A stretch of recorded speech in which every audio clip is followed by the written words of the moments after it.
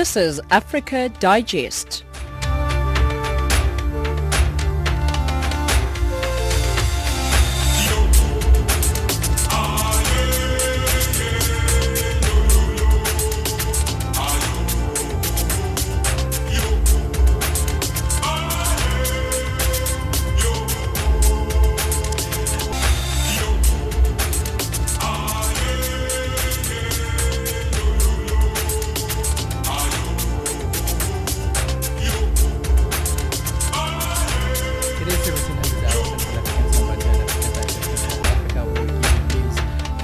African perspective. My name is Spumelele Zondi. We're broadcasting to you live from Johannesburg in South Africa. You can find us on 9625 kilohertz. That's on the 31 meter band if you're in Southern Africa. This hour, I'm with Onel Nsinzi, Wisani Matebula, and Musibuli Makura. The top stories. U.S. Secretary of State to begin his whirlwind African tour. South Africa authorities and retailers battle to contain the fallout following the tracing of the source of listeriosis outbreak. In economics, the trial of oil giants over corruption in Nigeria, which was due to begin today, has been postponed until May 14. And in sport, disappointing start for the Proteas as they lose the first test match against Australia. Onele has your news.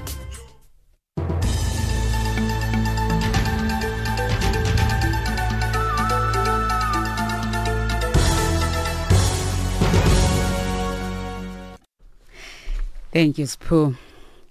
U.S. Secretary of State Rex Tillerson will travel to Africa this week in a whirlwind week-long tour covering 4 countries.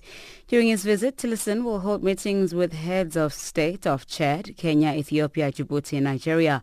While in Ethiopia, the top U.S. diplomats will meet the leadership of the African Union.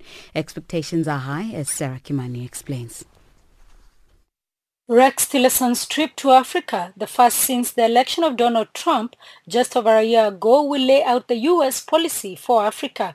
A statement from the State Department says he will discuss, among other things, counter-terrorism, peace and security, good governance, as well as trade and investment. All the nations he will visit are on the front line as America's partners in the fight against terrorism.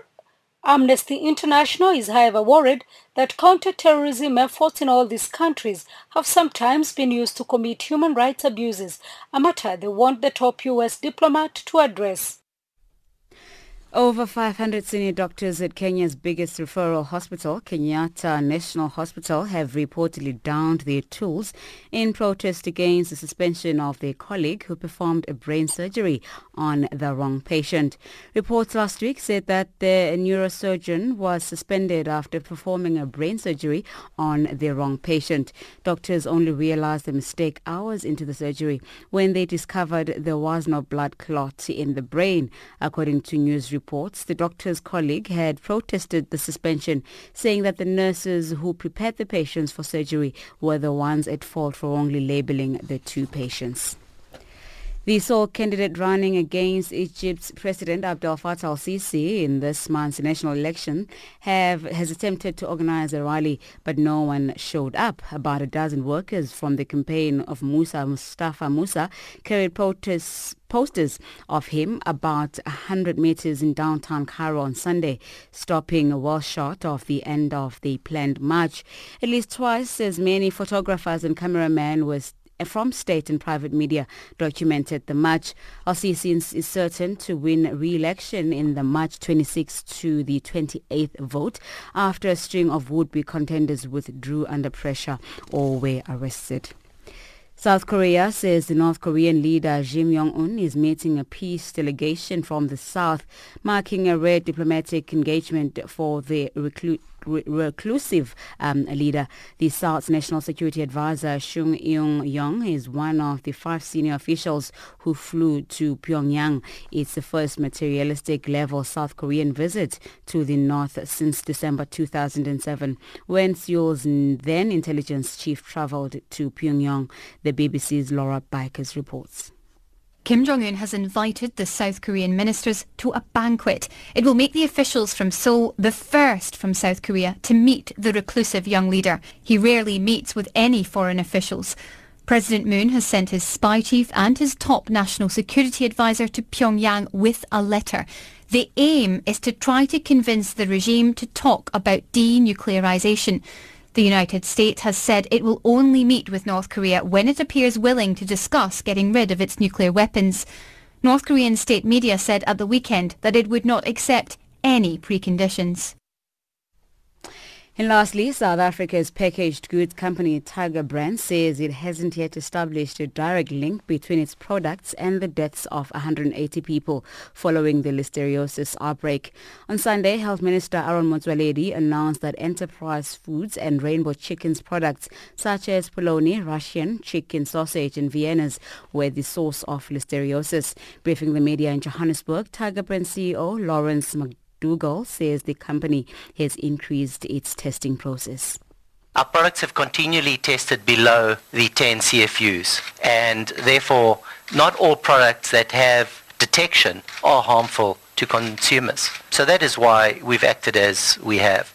Since the Department of Health, the DTI and the NCC have raised the awareness, we have taken the precautions to start detecting to watch for zero detection of listeriosis in our product.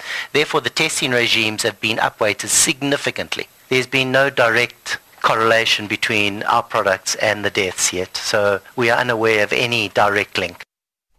Channel Africa News, I'm Onelin Nsi.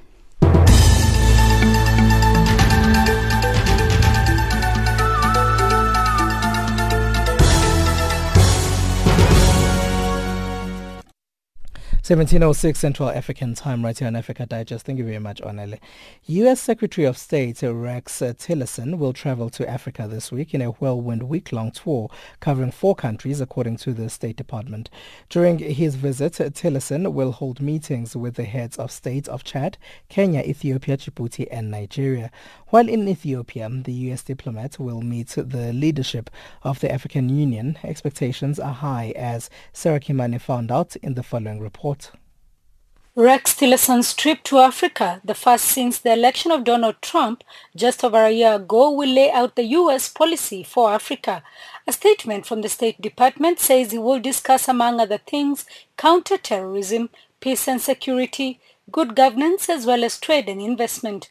All the nations he will visit are on the front line as America's partners in the fight against terrorism. Amnesty International is, however, worried that counter-terrorism efforts in all these countries have sometimes been used to commit human rights abuses, a matter they want the top U.S. diplomat to address. Fiseha Tekle is a researcher at Amnesty International. But at the same time, when countering terrorism, human rights standards must be respected. Terrorism does not give a free way to violate human rights. Any response to human rights to terrorism should respect the human rights obligations of the countries.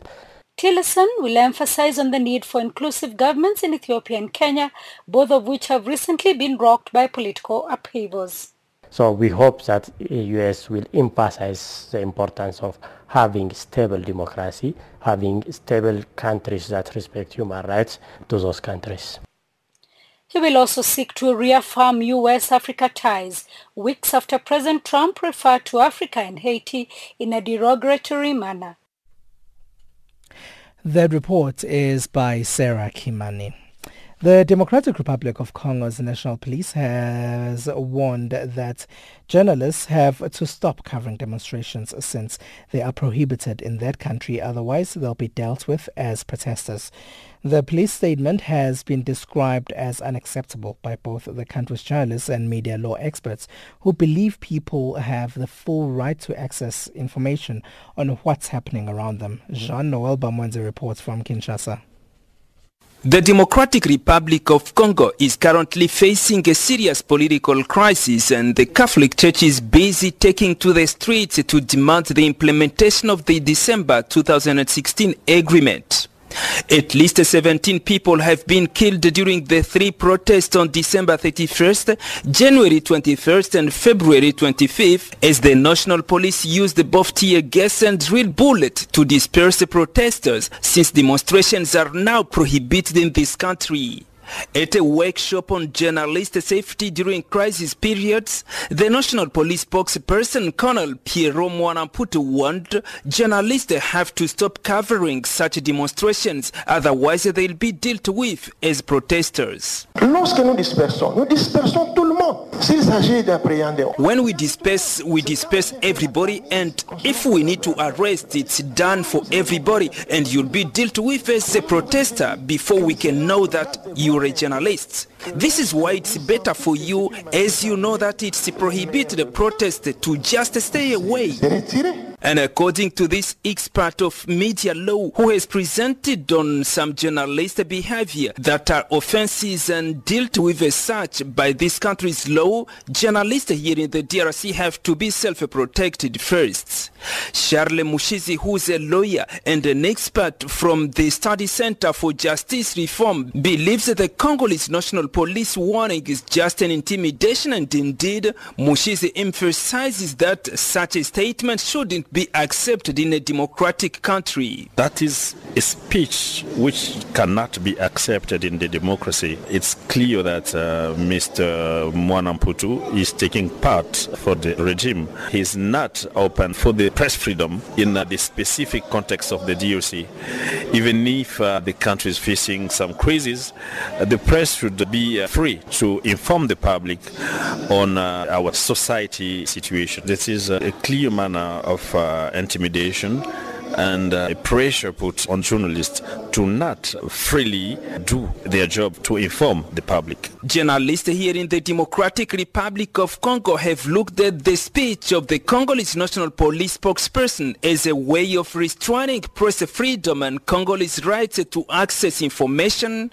René Masiala believes the journalists here are not allowed to do correctly their job. Our government hasn't authorized journalists in DRC to do correctly his job. Congolese journalist is not protected. The journalist must know to take care, to know this place is good, there is not good, where can I go, take my news. The Democratic Republic of Congo's constitution allows both Congolese to demonstrate and media to cover correctly events, but in September 2016, authorities here decided to ban any protest after tens of people were killed during clashes between protesters and police.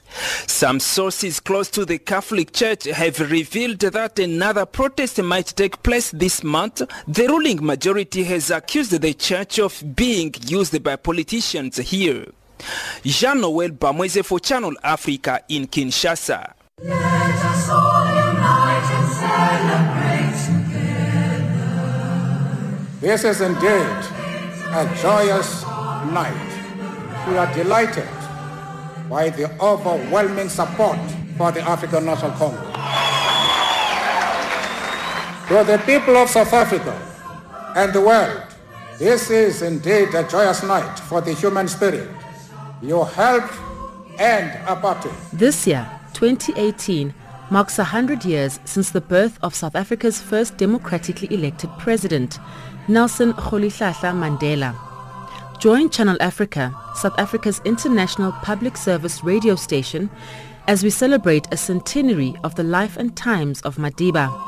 Join us in a year-long broadcast campaign in honor of Nelson Mandela's legacy through a variety of informative radio programs. Channel Africa, celebrating 100 years of Nelson Mandela from an African perspective. Let us make Africa the tree of life. Thank you very much for staying with Africa Digest right here on Channel Africa, where we give you news from an African perspective.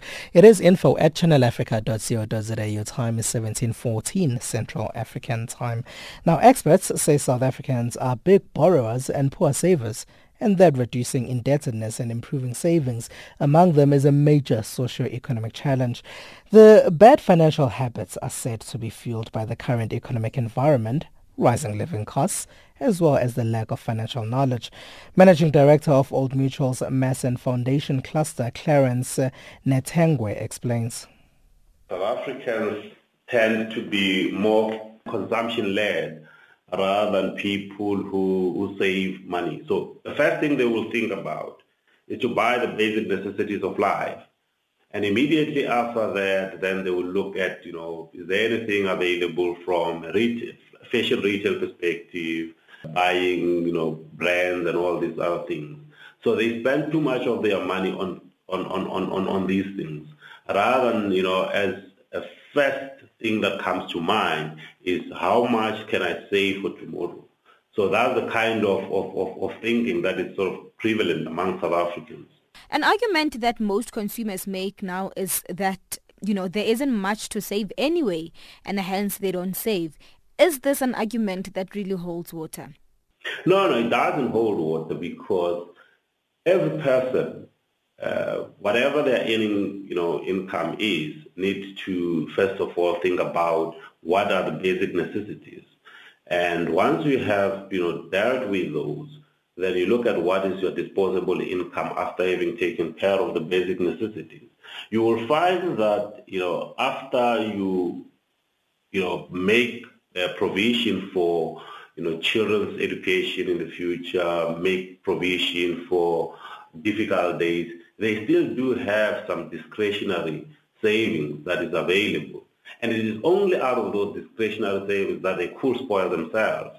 But people tend to start with discretionary money and use that to spoil themselves. And after having spoiled themselves, they realize that they don't have anything left at all. It is the mindset which is the problem. It is not the income that is the problem. When we look at the issue of debt, which I suppose goes hand in hand with financial literacy, how financially literate would you say South Africans are? You yourself can just go back to your school days. We were never taught anything around how to deal with money, how to handle money. So I believe that as South Africans, the big thing that we need to do is to invest in financial literacy, and that needs to happen within the school system. It should be part and parcel of the school curriculum, starting from foundation phase all the way to secondary phase and even university. So it needs to get more complex as it gets to different levels. But the most important thing is that from foundation phase, it needs to be part and parcel of the curriculum. If you don't do it like that, it is going to continue. So if you look at a country like China, for example, which is used as a model of savings throughout the world, part and parcel of their drive for financial literacy is to include it as part and parcel of the formal education system.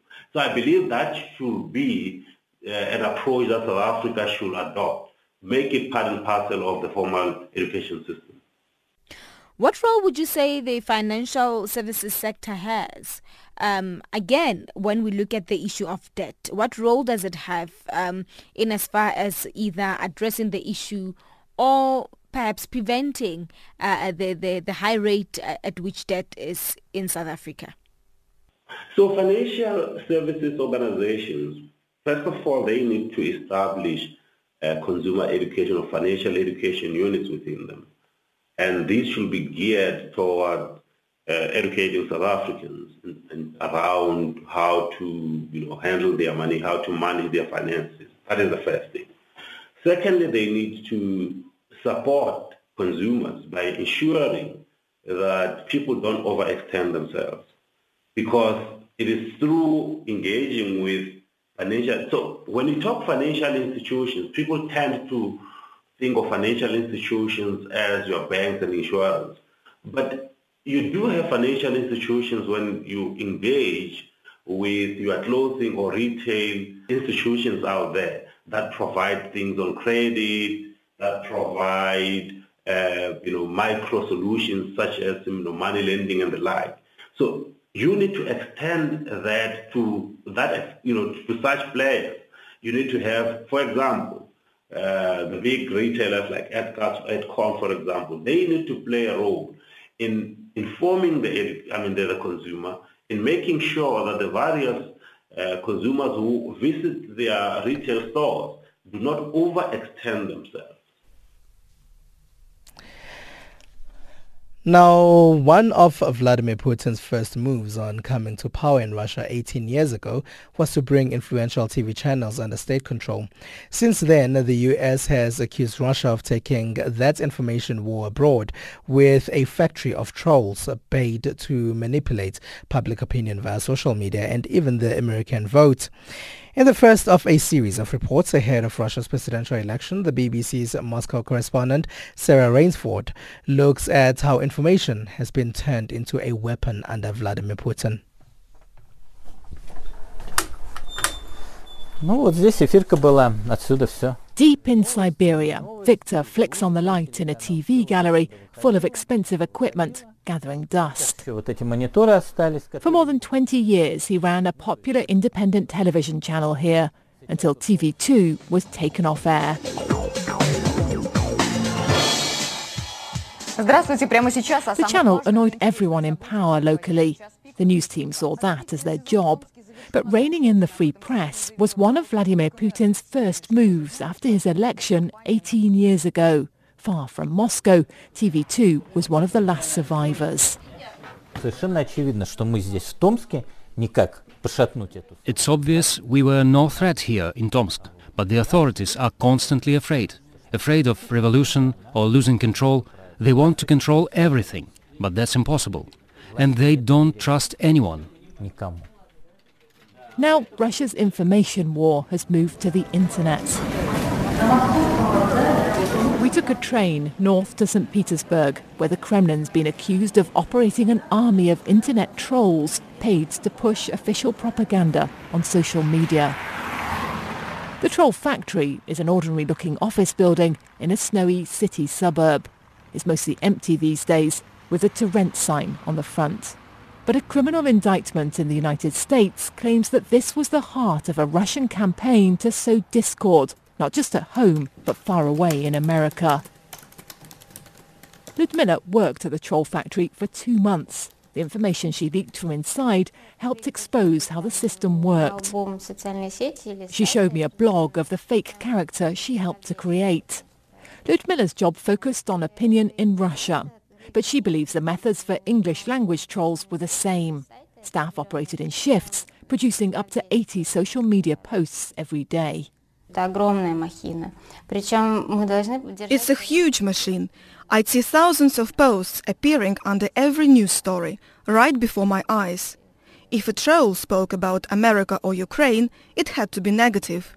If it was Putin or Russia's military, it was positive. Bloggers got written instructions of what to present and the conclusions that people should draw. And it seems the trolls are still operating. We've been told that the Troll Factory has moved here to this premises. So I'm just going to see if any of these people in the smoking shelter opposite actually work there and what they can tell me. The women have no idea what I'm talking about. But Inokenti tells me he's seen some of the online warriors here and he doesn't like what they do. We confirmed that one company named in the US indictment is in the new office building. Later, I managed to speak to its general director by phone. Dmitry Gardeev wouldn't clarify what exactly his company does, so I asked him straight if they were trolling. He didn't confirm that, but he didn't deny it either. Instead, he said we could talk about it all one day in an interview, but I should call back, maybe in a month, he said.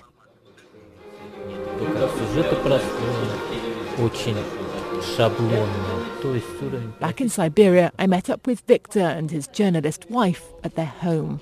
The tea time news only comes from state-controlled television now, since TV2 has been silenced.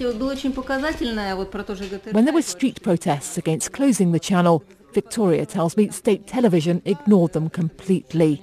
Information is being controlled in Russia now, even weaponized. And with another 6 years of Vladimir Putin in power, all but guaranteed, this couple see no chance of that changing. It is 17:24 Central African Time. You're listening to Africa Digest right here on Channel Africa. Now, South Africa marks Human Rights Month this March. Young people are urged to take charge of their sexual reproductive health and rights. With gender-based violence, also a series of problems in the country, men are also encouraged to play a more active role in protecting women and girls. Lerato Marulane is with the She Conquers movement, which aims to improve the lives of adolescent girls and young women in South Africa. She maintains that it is critical for young people to be informed about policies that affect their lives so that they know and understand the choices that they have.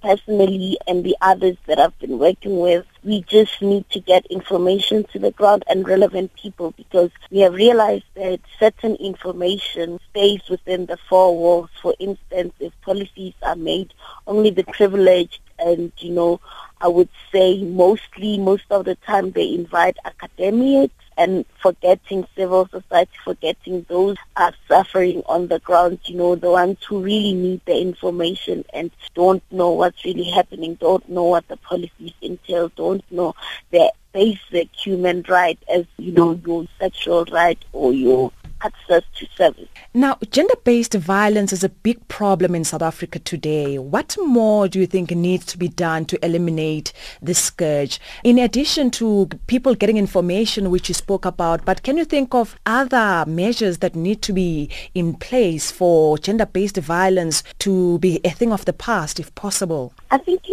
we need to stop putting women as the face of it and putting perpetrators as the face of it. Because, when something happens and you focus mostly on the person who, yes, we need to focus on women and, make sure that they're emotionally well after, actions and what happened to them. However, we also need to go to the source, find out why did this person do it, because we just take them and throw them to jail without understanding what happened psychologically. And I think this time it's about high time, yes, they are wrong, men are wrong, and all those kind of stuff, and they do that. We need to focus on the psychological aspect of it. What pushed, we're not saying we're asking for it as women, but then also what pushed him and how was his upbringing and, all those small nitty-gritties, because that's where it all begins. And we end up not taking, attention and, realizing that those small things, when you tell your boy not to cry, those are the things, those are enablers, and we are not aware of that. So I think we need to focus more on the psychological aspect and, making sure that we find positive role models for young men, making sure that, we find positive female role models also for men, because you cannot just get positive male role models. There are certain boys who look up to their mothers who are raised by single mothers. So we could look into that. Just to add on that, so would you say at this point in time, men and boys are not involved enough in various programs to promote the development of vulnerable populations in society? Yes, they're not involved, and some of them, those who are involved, it's either they just there to tick the boxes and, just make sure that men involvement is there. And it's not really enough. We need people who are passionate enough. We need people who are there for the right cause, not to just, get fame, because this is not about fame. It's about the lives of women of South Africa. It's about the lives of women of Africa and the entire globe. And if we are just going to make this, a one-year thing and, a man being there just to tick a boxes to say a man has been there, then we're doing it wrong. So we need real, not radical or liberal, as long as you are a man who believes in gender equity or equality, whatever that you believe in and which is the right cause, then that is what we need. So right now in the space, men are there, but their voices, it's not enough. We need them in their masses. We need to empower them. For those who are already, perpetrators of abuse, we need, some sort of assistance so that they can be rehabilitated and see things differently.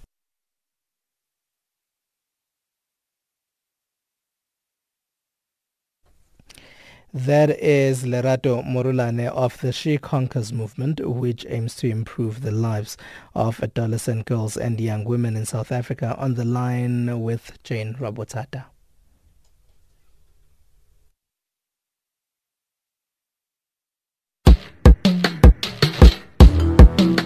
Channel Africa has good news for you. We have extended our reach. If you have an iPad or iPhone, download the Channel Africa iOS app at itunes.apple.com. If you have a cell phone, then get our Android app at Google Store. Get the latest news from Africa. Get the Channel Africa app. Channel Africa, bringing you the African perspective.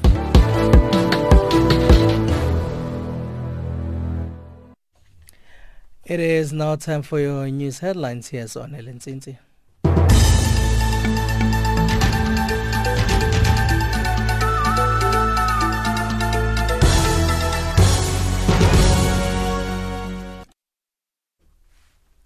Over 500 senior doctors at Kenya's biggest referral hospital, Kenyatta National Hospital, down tools in protest against the suspension of their colleague who performed brain surgery on the wrong patient. U.S. Secretary of State Rex Tillerson will travel to Africa this week in a whirlwind week-long tour covering 4 countries. And South Africa's packaged goods company Tiger Brand says it hasn't yet established a direct link between its products and the deaths of 180 people following the listeriosis outbreak.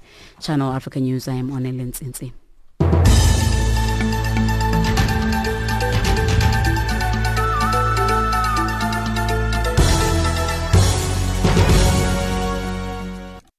Thank you very much, Onele. It is 17:31 Central African Time. It's info@channelafrica.co.za if you want to send us emails. Now, several retail stores in South Africa have started recalling all products singled out as possible culprits in the listeriosis outbreak that has engulfed the country. Health Minister Dr. Aaron Motsoaledi announced this past weekend that the Enterprise factory in the country's Limpopo province has been found to be the source of the outbreak of the disease. The company's facility in Germiston, east of Johannesburg, as well as the rainbow chicken production in Sasolburg in the Free State province have also been implicated after the disease was detected in the processed foods such as cold meats. The food-borne disease has so far claimed the lives of at least 180 people and infected just under 1,000 others. Motsoaledi elaborates. Hello and welcome to Channel Africa, the African perspective. Firstly, let me start here maybe for you to understand. Listeria is not a notifiable disease in South Africa because for a disease to be notifiable in terms of our Health Act or also in terms of the international health regulation, for a disease to be notifiable, it must satisfy at least 2 of 5 qualifying criteria. For 40 years, Listeria never had satisfied any of those 5. Number 1, it must be contagious. In other words, it must be a communicable disease, moving from one person to the other. You know by now that Listeria is a foodborne disease, it's not contagious.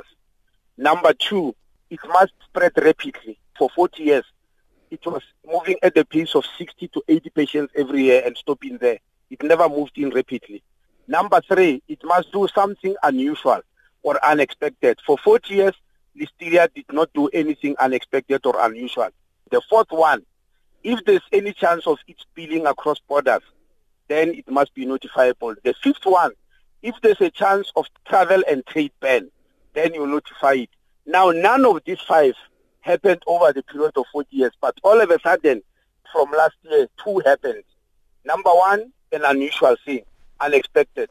Number 2, rapid spread. So from December last year, we started making a notifiable disease. So it was not easy to pick up because it was not notifiable. So let's move to how we picked up the present source. Out of the people who suffered Listeria and survived, we did what we call whole genome sequencing. Whole genome sequencing is a genetic fingerprinting to see whether organisms found in different places are related. You know, just like you do DNA. So we did that and found that of all the people who are infected, there are 9 sequence types that are at play. But we found that 91% were having only one strain out of these 9. And that was sequence type number 6 or ST. So we started searching for it all over.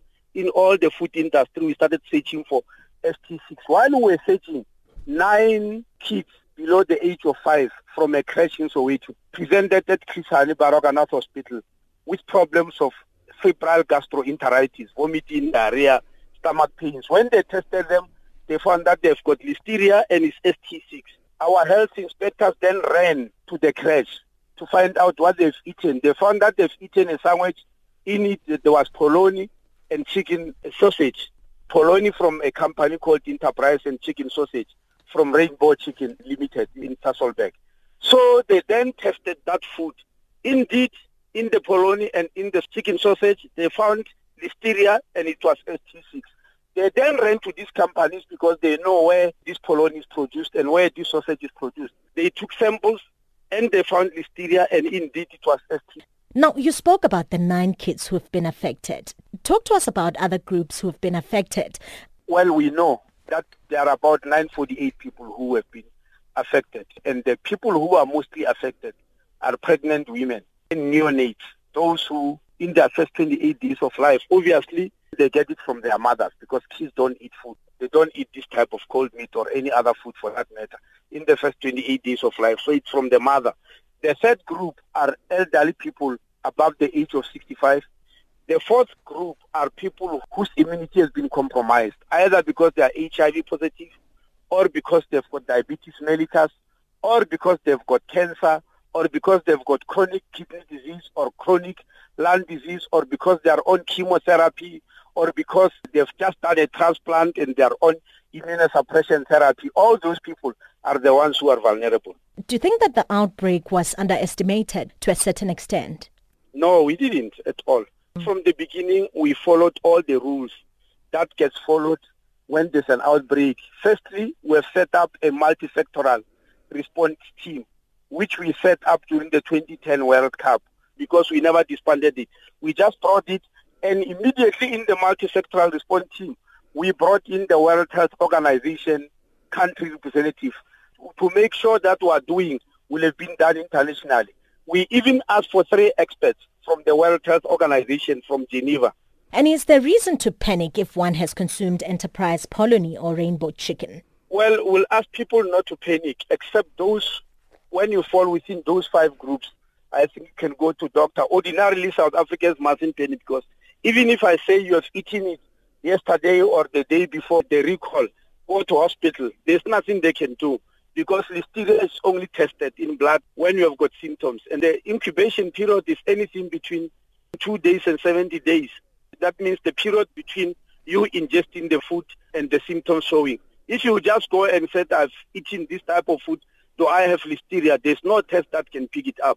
How real is the threat of cross-contamination? Because we've seen that polony is usually stored with other meats at retailers or even in our fridges. Yes, while we definitely picked up listeria in the factory that produces polony, that's Enterprise, and the one that produces chicken sausage, and that is Rainbow.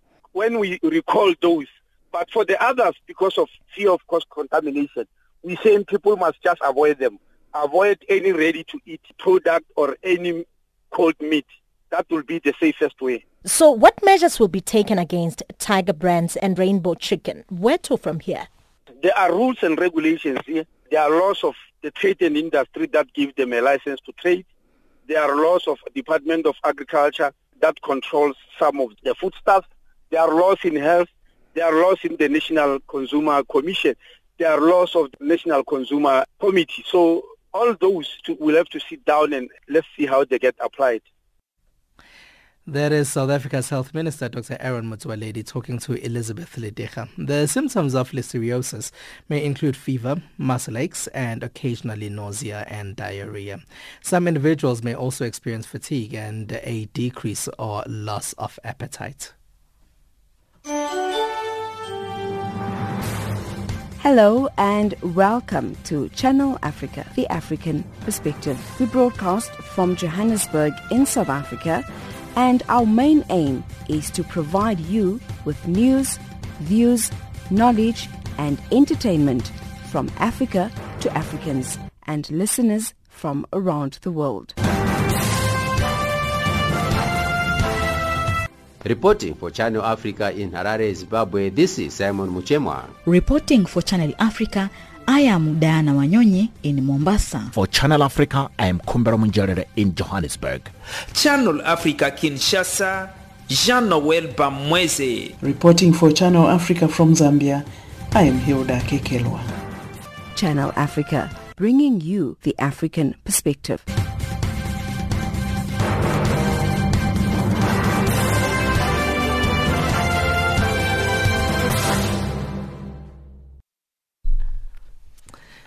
It is 17:39 Central African time, right here on Africa Digest on Channel Africa, where we give you news from an African perspective. Remember that at 17:45 we have your economics, and at 17:50 we have your sports, your econ there with Wisani Matebula, and your sports with Musibudi Makura. Now, Cape Town in South Africa is experiencing a severe drought. After 3 years of minimal rainfall, the city is now in a state of emergency, with locals and visitors limited to 50 liters of water use a day. It has been no easy task for Cape Town's residents. But in the townships, many people have been living with very limited access to water for years. So what's their take on the crisis? The BBC spent the day with 17-year-old Eletu Rotso.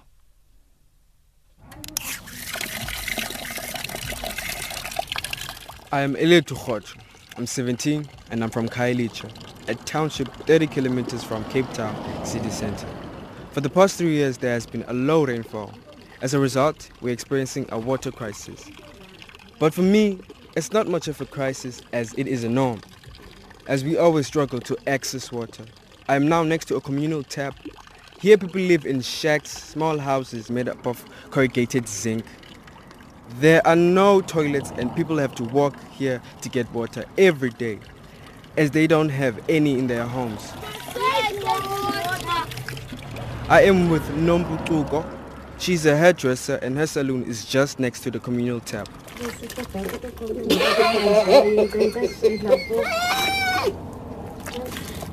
I don't think anything about this so-called water crisis, because for us black people, it's always been like this. There are times where we just don't have water at all, where the taps just don't have water. Businesses in my community are already being affected by the water crisis. I am now at the laundromat in Ilito Park. My name is Nondumisa Machoba. I stay here in Ilito Park. This is my laundromat that I own. We in Khayelitsha were affected by it before the rich were affected. We were the first one to be affected, because you'll find that, say about 8 o'clock, 9 o'clock, then we don't have water. Some of the washing that we have to do now, we outsource it, where they have like the big machine, when they do the dry cleaning, where they don't use so much water like we do. So the other thing that we do when we need water, we'll take our 25 liters, we go to our informal settlement to go fetch water, and then we bring it in here. What's your plan if the taps do run dry? Oh, that's a very difficult question. It's very sensitive, because now, look, we have people that we've employed. Should day zero come, then probably the jobs will be affected. They will have to lose their jobs. People will go hungry. In my community, indeed, people are more and more worried if all taps run dry. The city of Cape Town has not even prepared citizens for day zero. I don't have information about how we will have water. I'm now at my home. The taps in my house have been dry every night since last year. I already adapted to the changes. I only shower once a day, less than 2 minutes. I used to shower for a long time, sometimes twice a day. Here in my kitchen we have lots of buckets to store water. So today I have one of my closest friends, Kuhle, and his sister, Lusanda.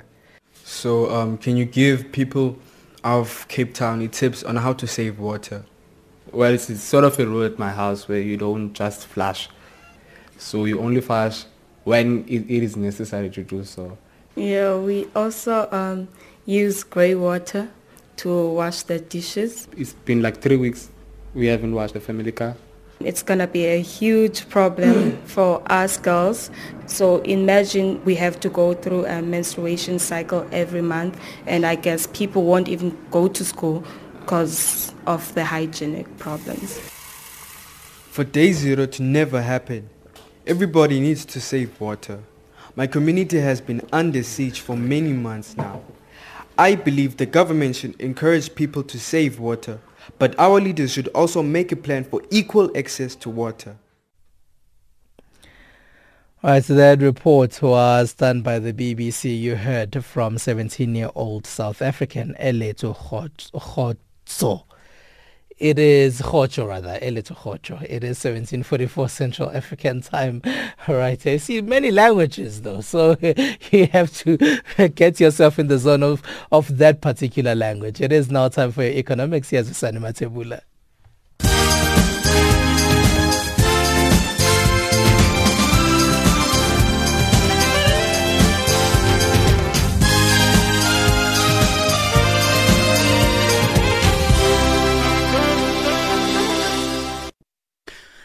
Good evening. Thanks, Phumelele. South African packaged goods company Tiger Brands is adamant that there's no evidence linking its products and the deaths of 180 people following the listeriosis outbreak.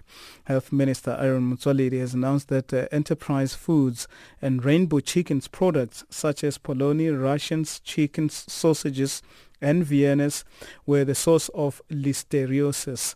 Briefing the media in Johannesburg, Tiger Brand CEO Lawrence McDowell said the company had increased its testing process. Our products have continually tested below the 10 CFUs, and therefore not all products that have detection are harmful to consumers. So that is why we've acted as we have. Since the Department of Health, the DTI and the NCC have raised the awareness, we have taken the precautions to start detecting to watch for zero detection of listeriosis in our product. Therefore, the testing regimes have been upweighted significantly. There's been no direct correlation between our products and the deaths yet, so we are unaware of any direct link. And the Consumer Goods Council of South Africa says it's satisfied with the way stakeholders have responded to the latest information on the outbreak of the disease. Health Minister Aaron Motsoaledi has advised South Africans to stop consuming processed food products. Matlo Sitati is with the Council for Food Safety Initiative. It's commendable that the retailers are doing so much. They've removed everything from their shelves and they are willing to take any stock that is returned to them with or without the receipt. So with that said, it's important that we do not try and dispose of the particular products, because if you dispose it in a dustbin, the chances of someone fiddling around with that dustbin are high. We know the situation in South Africa. And South Africa's Finance Minister Nhlanhla Nene says trust between government and society is crucial in building tax morality. He was briefing the federations of unions of South Africa in Camille Drift, Johannesburg. Nene has expressed concern about the lack of tax compliance, which he says has affected government revenue. I spoke earlier about 200 billion rands, which is now at 180 billion rands allocated this year in order to service our debt. As long as we are still able to service the debt, and as long as we are also spending the money that we borrow in the productive capacity of the country in order to grow the economy, we need to be borrowing for investment. There is nothing wrong in doing that. But if the composition of your expenditure is such that you are borrowing for consumption, then you are on dangerous territory. So this is one of the things that is receiving attention, that whatever it is that our borrowing is, we do indeed need to reduce it to within sustainable levels. All the workers at the Gupta-owned Optimum coal mine in Middleburg, Mpumalanga, have received their salaries. Their representative, Sahlulelo Luzipo. We have extended a word of invitation to them that they must come and share, even if it's for 10 minutes or 15 minutes, on the implications of this situation in the event workers may end up not getting anything, but also in terms of the relationship that they've built with the companies, in terms of contractual obligations, whether it's in relation to social services, water, healthcare, or any other matters related to the social and labor plans. And the West African state of Ivory Coast is earmarking over $7 billion in infrastructure spending over the next 5 years, especially in transport. The announcement was made by the Minister for Economic Infrastructure, Amedi Kofu-Kwaku, at ceremonies to launch a business fair to be held in the economic capital, Abidjan, in November. Chief areas of investment include a bridge in Abidjan linking the district of Yobokon to the business center of Plechu, and completing half of some 650 kilometers of highway that Ivory Coast has to build under a scheme linking Abidjan to the capital of Burkina Faso, Ouagadougou. Financial indicators, the dollar trading at 11.7 South African rands, at 9.44 Botswana Pula, and 9.71 Zambian Kwacha, also at 72 pence to the British pound and 81 cents against the euro.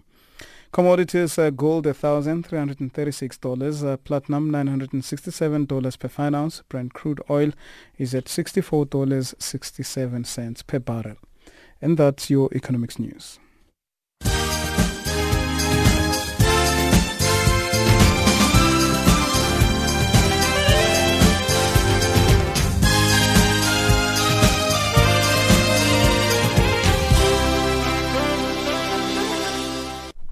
Thank you very much, Uzan. It's 17:50 Central African Time. Here's Musibudi Makura.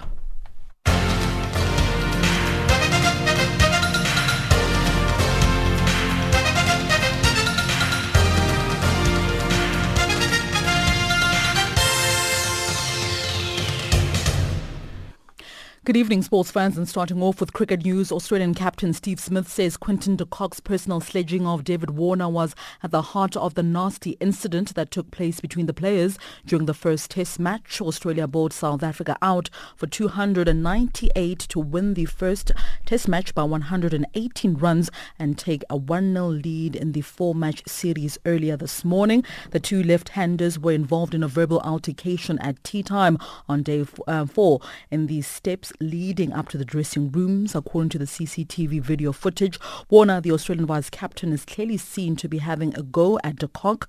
Warner had to be restrained by Smith and Yusam Khawaja, while his South African counterpart Faf du Plessis walked out when Warner was being moved into the dressing room. Now to tennis news, two-time Wimbledon winner Andy Murray has lost his status as Britain's number one for the first time since 2006 after he was overtaken by Kyle Edmund in the ATP rankings released on Monday. Now Edmund has moved up to 24th position as he reaps the benefits of reaching the Australian Open semi-finals, while former world number one Andy Murray, out injured during January and recovering from a hip operation, drops 8 places to 29th position. Juan Martín del Potro moves up 1 place to 8th position after he beat South African Kevin Anderson 6-4, 6-4 to win the Mexican Open on Sunday. On to local athletics news. Botswana's Isaac Makwala, who won the 400 meter at the inaugural Liquid Telecom Athletics Grand Prix Series meeting in Johannesburg last Thursday, has his sights set on breaking the 31-second barrier at the second Liquid Telecom Athletics Grand Prix Series meeting at the University of Pretoria's Tuck Stadium in Pretoria this coming Thursday. The 300 meter is not an often run event, and as such, only 3 athletes have broken through the 31-second mark: Wade van Niekerk, Michael Johnson, as well as Usain Bolt. Namakwala will only be the 4th athlete to go under 31 seconds should he accomplish that feat. He will line up amongst others Peter Conradi, Thapelo Porwa, as well as Offense Mokhoane, who is renowned for his aggressive front-running tactics. And finally, the 2018 Women's African Club Volleyball Championships have attracted a record participating teams in Cairo, Egypt. A historic record of 21 teams have been confirmed, breaking the old record of 18 teams, which happened twice, back in 2008 as well as 2017. Channel Africa's Francis Mutegi reports. Record holders and organizers Al Ahly of Egypt are one of the major participants, having 8 titles under their name, besides the historic Kenya Pipeline team, who have 7 crowns. Other teams are defending champions Carthage of Tunisia, their compatriots Marsa, 5-time champions Kenya Prisons, 2017 silver medalist Shams Club of Egypt, as well as Alexandria Sporting Club of Egypt, and the GSP of Congo, ASEC Mimosa of Cote d'Ivoire, Vision VB and Kumba University, both from Uganda, BDF of Botswana, AS Dawanis of Burundi, Muzinga 2 from Burundi, Kenan Denji VB Club of DR, Ingis, FAP, Bafia and Nyong at Kelen, all of Cameroon. The competition being hosted at Al Ahly Halls kick off on Tuesday, March 6th and conclude on 15th. And this is why sports news at the hour. Stay tuned to Channel Africa for more news from an African perspective.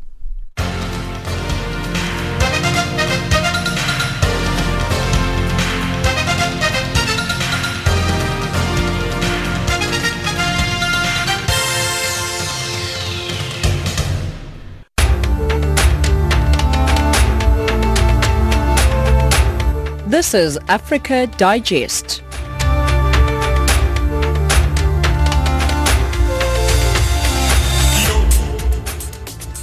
17:54 Central African Time. Let's recap lots of stories. U.S. Secretary of State to begin his whirlwind African tour. South African authorities and retailers battle to contain the fallout following the tracing of the source of listeriosis. And that wraps up Africa Digest for this hour. From myself, Spumelele Zondi, producer Luenda Mahome, technical producer Wiseman Mangele, and the rest of the Africa Digest team, thank you very much for listening. Send us emails, info@channelafrica.co.za, info@channelafrica.co.za, on WhatsApp, +27 76 300 3326, +27 76 300 3327. Tweet us on Channel Africa 1. We leave you with I Love You by Tamishobet. Tempilweni yami ngeke ngisuke tuze kwakho inhliziyo igcwele uthando ngalamagama ngithi I love you ngiyakudinga love you wami nguwewe tempilweni yami ngeke ngisuke tuze kwakho inhliziyo igcwele uthando ngalamagama ngithi I love you Bekizintaba namathafa kubonisa ubuhle bakho bona inkanyezi ilanga nenyanga kuzifanisa nawe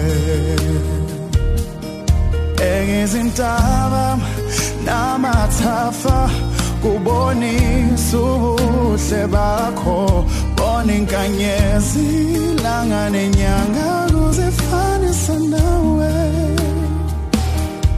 ngiyakudinga love you wami nguwewe tempilweni yami ngeke ngisuke tuze kwakho isithwele uthando ngalamagama ngithi I love you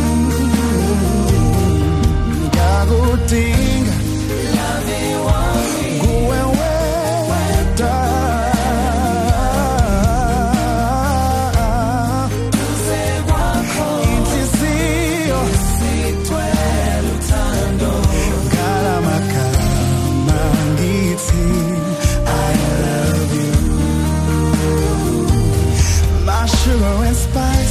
Sithembiso sami uyincwadi yothando kimi wakhiwa kahle kunethuba baby my sugar and spice sithembiso sami uyincwadi yothando kimi wakhiwa kahle kunethuba baby ngiyakudinga love you